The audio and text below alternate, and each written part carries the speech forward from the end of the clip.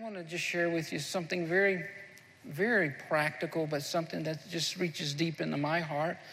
And I want to talk to you about deepening your devotional life.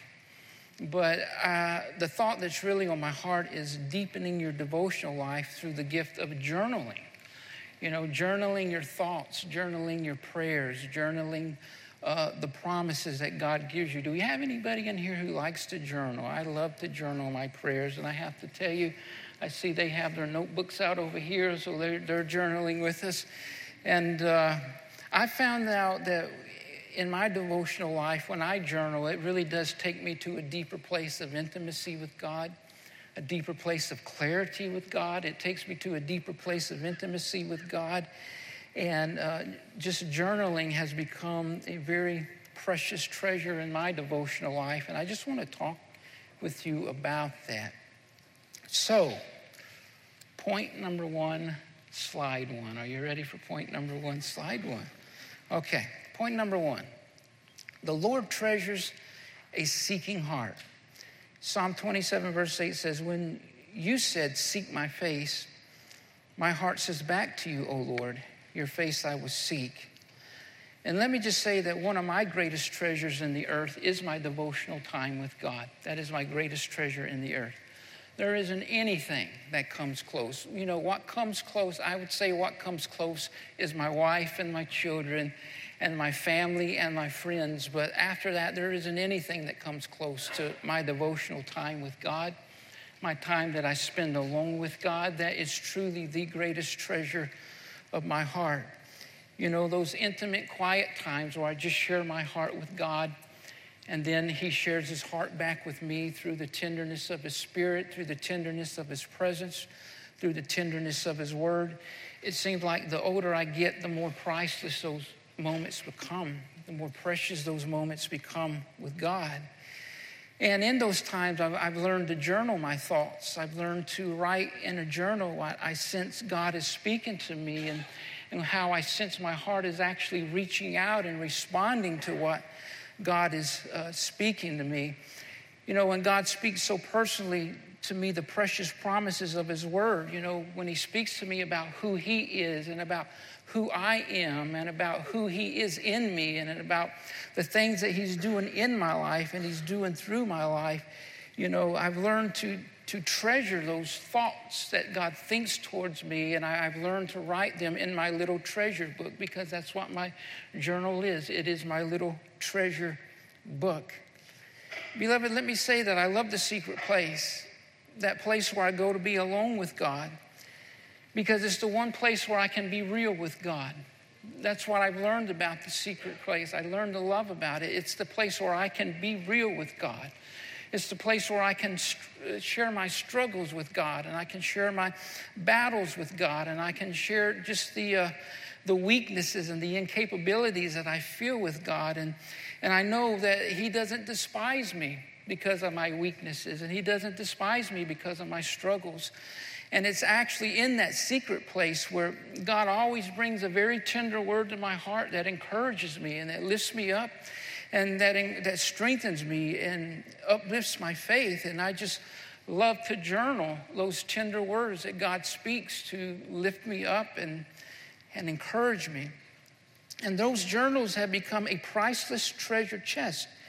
You know, I can open my journals and remind my heart of those sacred times where God spoke to me and those sacred truths that God spoke to me. And I can just reflect on those times, just like as I open my journal and say, I remember when I went through that. I remember that battle. I remember that storm. It's like the Lord can take me back to those moments, and I have hindsight. I can actually see how God brought me out and how God brought me through and how God was faithful.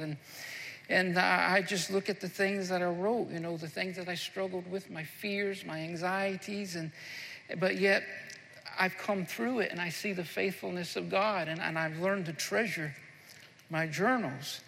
So, slide 2, please. Right here, I want to talk about journaling, and I want to stay with the old format of who, what, when, where, how, and why.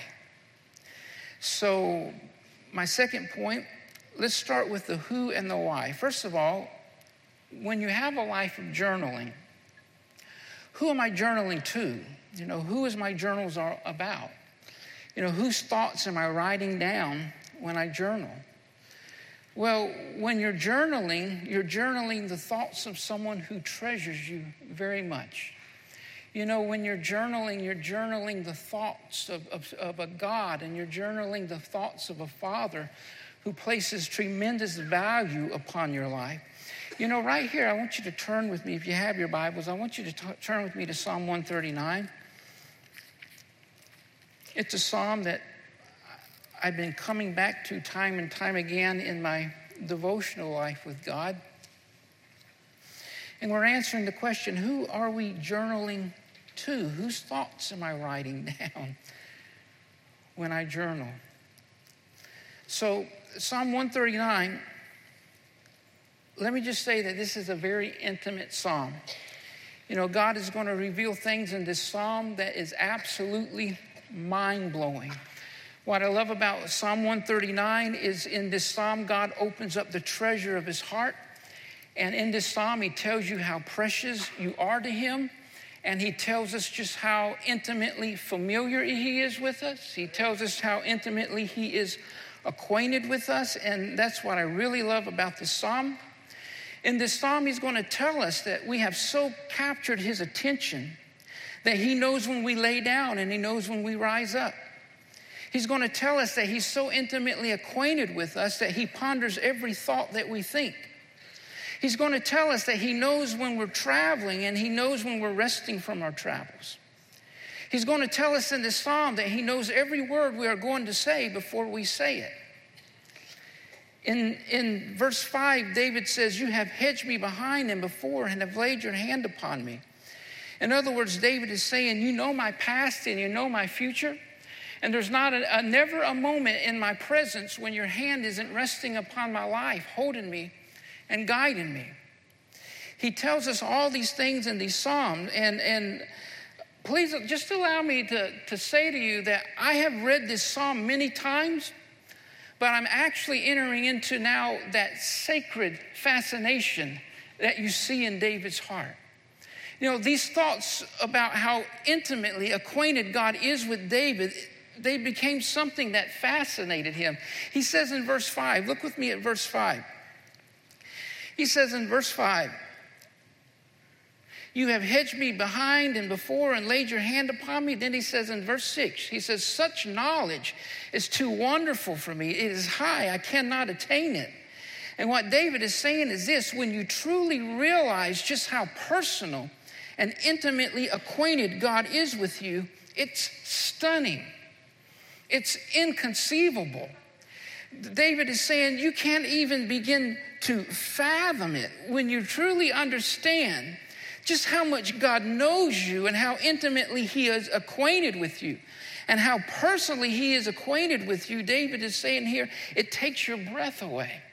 And I found myself entering into that fascination that David has. It really is incredible to understand God knows when I sit down, and he knows when I stand up. He knows when I go to bed at night, and he knows when I get up in the morning. And his thoughts are constantly focused upon my life. Beloved, I have to tell you something. That is just mind-blowing, that God would be that close to me. And I love how God opens this psalm. Look with me at verse 1. Psalm 139, verse 1. It says, "O Lord, you have searched me, and you know me." And it's as if God is saying, before I go into all these wonderful, intimate details about what I think about you, there is something I want to make clear. I know you. I know you better than you know you. I know your struggles. I know your weaknesses. I know your shortcomings. I know your frailties. But here's what I want you to know. It doesn't change a thing. It doesn't change anything. I still treasure you. I know when you get up. I know when you sit down. I know when you get in the subway. I know when you get off the subway. I know the words that you're going to speak before they say them. It doesn't change a thing. You are my treasure. You know, nobody knows us better than we know ourselves. And there are just times that I can't help but think to myself, you know, God, if you really knew me, how could you love me so deeply? You know, if you really knew me, how could you love me so passionately? So God is saying in verse 1, let's just get that out of the way and make it clear, I know you. I know the good, I know the bad. I know the beautiful, I know the things that aren't so beautiful. I know your successes, I know your failures. And I just want to make it right clear from the start, it doesn't change a thing. I treasure you. That is what the Lord is saying here. You are my most priceless treasure. And now that I've made that clear, the Lord says, let me proceed to tell you how intimately I know you. And then he goes through all these beautiful verses. So we're asking the question, who am I journaling to? You're journaling the thoughts of God and a Father who considers you to be the greatest treasure of the earth, of the universe, of heaven. There's nothing he values in heaven or on earth more than he values his people. So let's ask the question, well, why do we journal? Well, look with me at verse 17 and 18. It says, how precious also are your thoughts to me, O God. How great is the sum of them. If I should count them, they would be more in number than the sand. So the Bible says that God's precious thoughts towards us are so great they outnumber the sand of the seashore. Wow. That's a lot of precious thoughts. If you wonder how many precious thoughts that where God, that just ravish God's heart. This man is so precious to me. This woman is so precious to me. If you wonder how many thoughts God has about us, precious thoughts, God is saying, I have more precious thoughts towards you than the sand on the seashore. That's what the Lord is saying. And it's in that quiet devotional time that we have with God where he shares those precious thoughts with us from his word. You know, God values those times that we get along with him and his word because that's his opportunity to share those thoughts that he thinks towards us with our heart. And we journal those thoughts in our treasure book because, again, to me, that's what a journal is. It's a treasure book where you're just journaling the thoughts of God. And can I say this? Listen, you own nothing. There's nothing you own that's more valuable than the truths you write down in your little journal book. There's nothing. Listen, I can say this with a sincere heart. I will give you my house. I will give you my car. I will give you my boat if I had a boat. But I would never give you my box of journals. Never. You can have my car. You can have my boats. You can have my house. You can have it. But what's in those journals are priceless. And I would not part from them. I would not. Amen. Can I have an amen? Amen. Amen. And you know what I really love about the Lord is God is never going to run out of things to speak to us. I mean, if his thoughts outnumber the sand on the seashore, he's always going to have something to say to you. Amen. And, you know, my wife is a perfect example of this. My wife has been journaling since she got saved. That's over 20 years ago. And she has boxes and boxes and boxes of journals. I mean, God has spoken so much to her. But can I just tell you this? If she lives to be 100 years old, she'll have to run out to the bookstore and buy another journal because God's not through speaking yet. Amen. And if you love to journal and you're 100 years old, if you're 200 years old and you're still breathing air in your lungs, every time you run out of a journal room, you'll have to go buy a new notebook or buy a new journal because God has so many things he still wants to say to you. Amen. And that's why we journal, because God just wants to share those precious thoughts with us. So the question is, all right, we talked about who we journal to. We talked about why we journal. Let's talk about how do we journal. Do you know what I love about the book of Psalms? Psalms is David's prayer journal. It's his prayer journal. I mean, if you want to know what David prayed and David thought and about his battles and just the things that are on his heart, you can read the book of Psalms. I know Psalms is songs, but it's just as much, it's a prayer journal. How do I know it's a prayer journal? Because I've read all 150 Psalms and I can't find one rhyming verse. You know, when we write songs, we can't write a song without making our words rhyme, right? But I've read from Psalm 1 to Psalm 150. I can't find one rhyming verse. I know it's songs, but just as much, it's David's prayer journal. So I think his Psalms are a perfect model of what it is to have a prayer journal. And I want you to go with me to Psalm 69. Go with me to Psalm 69.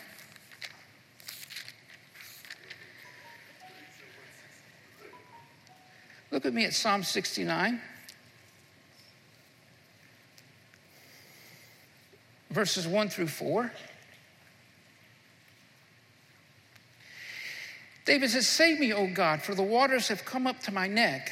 I sink in deep mire where there is no standing. I have come into deep waters where the floods overflow me. I am weary with my crying. My throat is dry. My eyes fail while I wait for my God. Those who hate me without a cause are more than the hairs of my head. They are more who destroy me. Being my enemies wrongfully, though I've stolen nothing, I must still restore it." Do you know what I love about David's Psalms? In David's Psalms, he is so transparent. In David's Psalms, he is so honest. You know, David told God exactly how he felt, didn't he, when you read the Psalms? When he felt good, he told God about it. When he felt strong, he told God about it. When he was triumphant, he told God about it. When he felt like a giant killer, he told God about it. But when he felt weak, incapable, overwhelmed, he told God about that too. And my point is, when you're journaling, you can be completely honest with God about what's going on in your life and how you feel. That's what I love about the journal. You can be so honest with God and how you feel. You can put your heart on paper. You can say, "God, I'm struggling today. I feel anxiety today. God, I'm struggling with fear today. God, I'm struggling with anxiousness today. God, I'm just struggling today." You can do that. But Pastor Tim, I've heard so many people telling me if I have faith, I won't struggle. Well, that's what I love about the secret prayer, the secret place of the prayer closet. You don't have Brother Pharisee and Sister Super Christian telling you everything you're doing wrong. Really. That's what I love about the secrecy of the prayer closet. I don't have, Brother Pharisee and Sister Super Christian telling me everything I'm doing religiously wrong. I can put my heart out there and tell God exactly how I feel. Amen.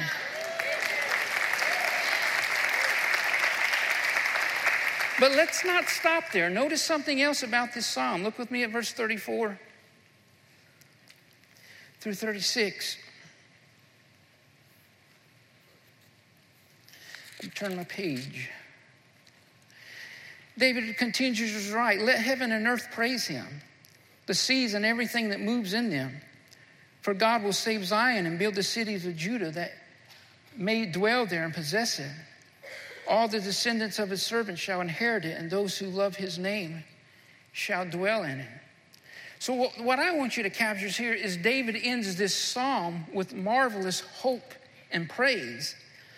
And here's my point: when you're journaling, don't just take time to write down what you're going through and what you're facing and your struggles and how hard it is. You can begin there, but don't just start there and then get up and leave. That's what a lot of people do. They just go into their prayer time and they tell God everything that's wrong and everything that they're facing. And God, I feel fearful and anxious, and God, I'm angry. And then they get up and leave. But don't get up and leave. After you told God the honest contents of your heart, then open your Bible and let God begin to speak in to the situation you're dealing with. Let God begin to speak into that place in your heart that you're dealing with. And as you're writing, you're going to find that as God is speaking from his word and as he's strengthening you and as he's encouraging you, you're going to find your heart taking comfort in the faithfulness and the greatness of God. When you give God time to speak, okay, I've had my time. This is how I feel. This is what I'm dealing with. Now, God, let me open your word and let me find out what you have to say about it. And I'm telling you, that's where the strength comes from. You know, when you give God time to speak, here's what he's going to say. Yes, you're in a storm, but I'm the God who will cause you to walk on the water. Yes, you are in the battle, but I'm the God who will bring down every giant in your life. Yes, you are facing an impossible situation, but I am the God who opens the Red Sea. Yes, you feel like you're a failure, but I'm the God who will fill your nets with fish after you fished all night and caught nothing. Yes, you are in a place of mourning, but I am the God who will turn your mourning into dancing. Put your trust in me. Write that down too.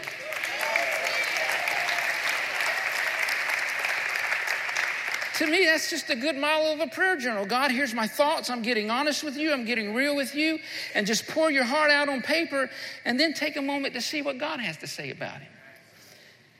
Beloved, you have to understand it's not just about David and his giant. It's about you and your giant and how God's going to faithfully conquer your giant. It's not just about Moses and his Red Sea. It's about you and every sea of impossibility that you're facing. Amen. That's what I love about the Bible. It's about David in his day, but now it's about me in my day and what I'm facing.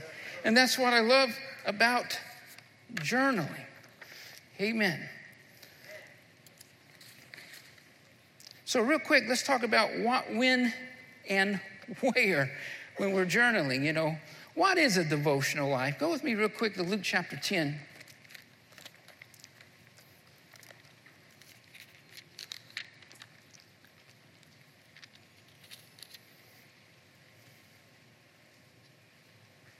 Look with me at verse 38 and 39.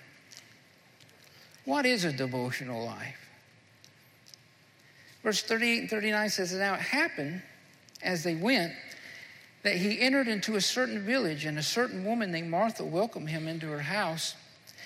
And she had a sister called Mary," capture this, "who also sat at Jesus' feet and heard his words."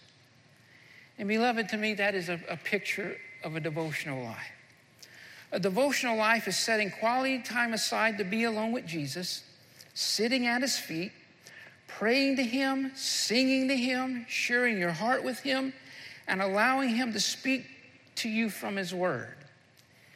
You know, God treasures those intimate moments. I have to say it, God those times where you just set time aside where it's just me and Jesus. I'm going to talk to Jesus. I'm going to be alone with Jesus. I can't even begin to tell you how much he treasures that time with you. You know, I remember one time the Lord spoke to me and he said, "Tim, you know what one of the greatest rejoicings of my heart is?" I said, "What, Lord?" And he says, "When I find another seeking heart. When I find someone who just wants to be alone with me and talk to me and pray to me and worship me and worship me. Just an audience of one just worshiping me. That is one of the greatest treasures of my heart. And I truly believe this is where genuine intimacy with God begins. Can I say that again? People often ask me, "Tim, where does cultivating intimacy with God begin?"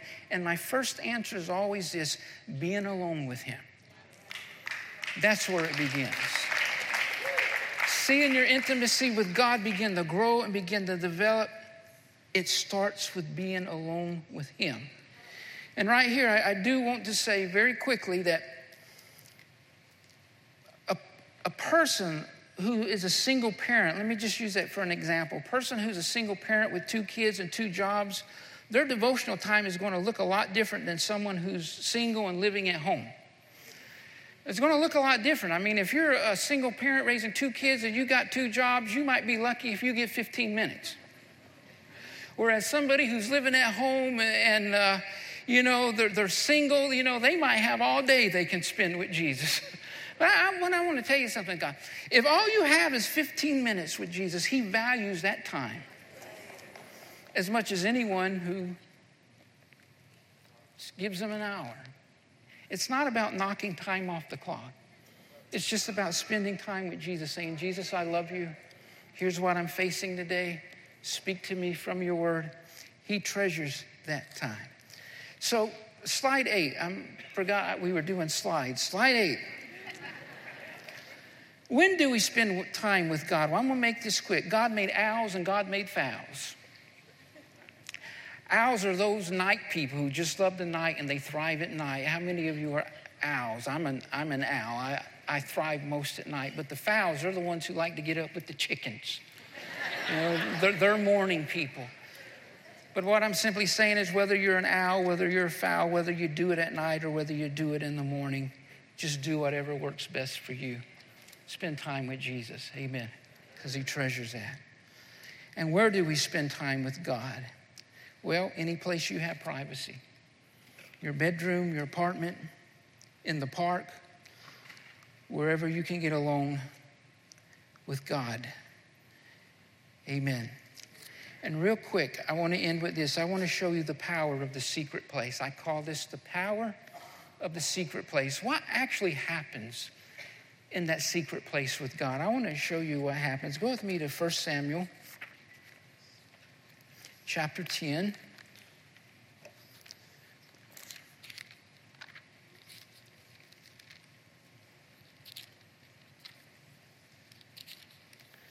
First Samuel make that chapter 9. We're going to look at the end of chapter 9 and read into verse 10.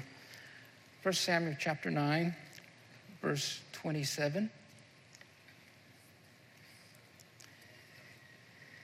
It says, and as Samuel and Saul were going down to the outskirts of the city, we're in verse 27, Samuel said to Saul, tell the servant to go on ahead of us.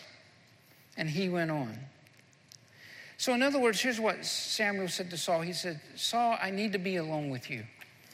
There are things on my heart that I need to share with you, so just tell your servant to walk ahead of us so me and you can have alone time together. And I just want to tell you that God desires alone time with you. More than anything else, he desires alone time with you. He desires those times where you just get alone with him and it's just you and him in the secret place. But let me show you what happens in that secret place. There are 3 very powerful things that happen in the secret place. Look with me at verse 27 again. It says, as they were going down to the outskirts of the city, Samuel said to Saul, tell the servant to go on ahead of us. And he went on, and he said, but you stand still here a while, that I may announce to you and show you the word of God. Can I just tell you something? He said, let us be alone, Saul, because I want to show you the word of God.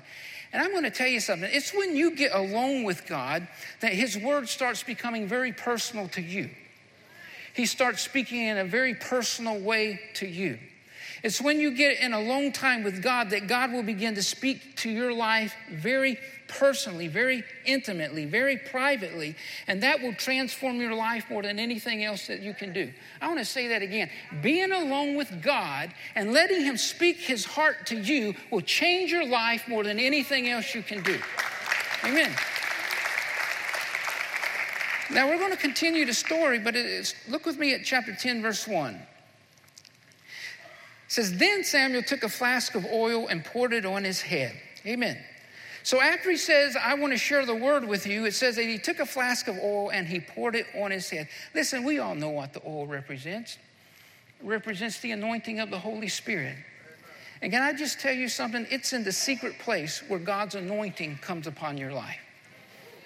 More than any other place. It's in that secret place, just you and God having that intimate time together. More than any other place, that's where the anointing he has for your life comes upon your life, in the secret place. Amen. Now look with me at verse 1. Then Samuel took a flask of oil, poured it on his head, and kissed him. So Samuel gave Saul a brotherly kiss. And to me, that kiss represents intimacy. I'll just say it one more time. Listen, where does cultivating a genuine life of intimacy with God begin? It begins in the secret place. That's where it starts. Lord, I'm coming into this quiet time with you. I'm cutting off the TV. I'm cutting off the cell phone, and I'm closing the door, and it's just me and you sharing our hearts together. I'm telling you, that is where your life of intimacy, growing in your intimacy begins. It begins there. And it's out of that place of intimacy that God will begin to use your life. Daniel 11:32 says it's the people who know their God that will be strong and do exploits. Amen? Amen. Go stand with me. I'm going to give a little altar call here. But as you stand with me, open your Bible. I'm going to give it out of Psalms. We were in Psalms. Look with me at Psalm 42. Psalm chapter 42. This is going to be my altar call.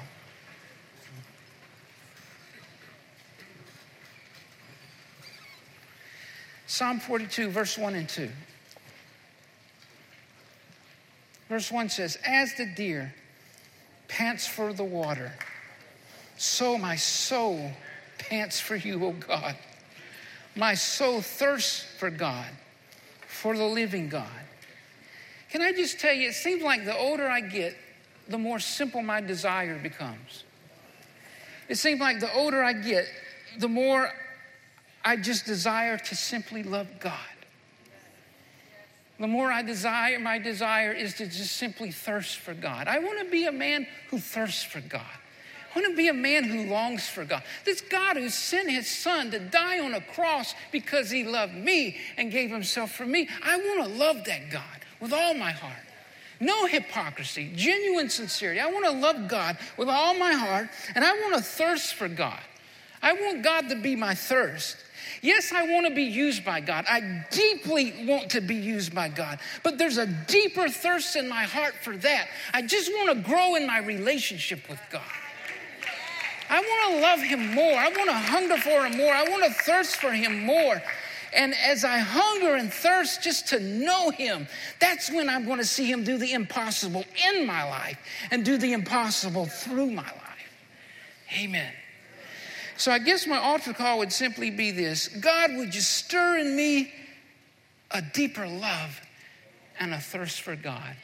I really want my walk with God to be based on sincerity. I want to love God with all my heart. I want to walk with God with all my heart. And I want to serve God with all my heart. God, I want my walk with God to be based upon sincerity.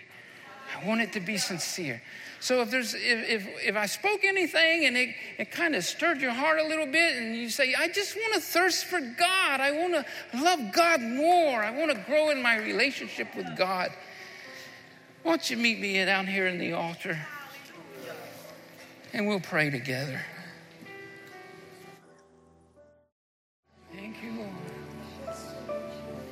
Thank you, God. God, I thank you with all my heart. Thank you.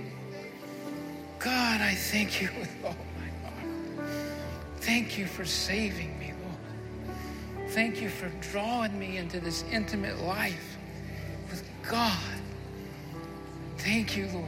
Thank you, Lord. That is truly my greatest treasure.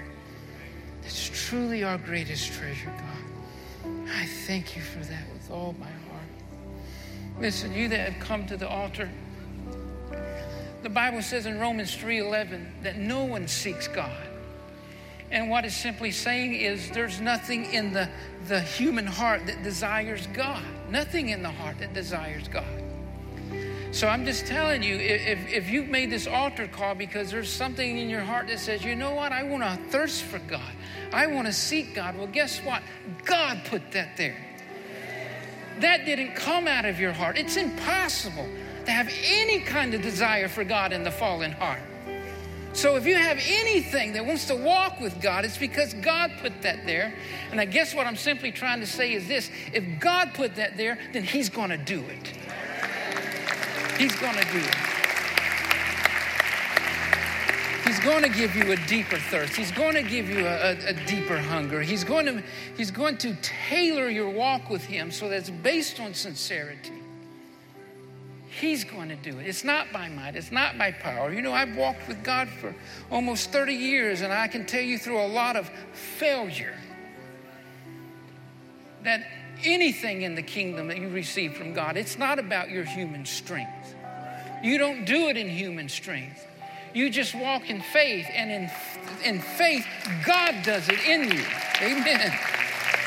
God does it in you. Amen.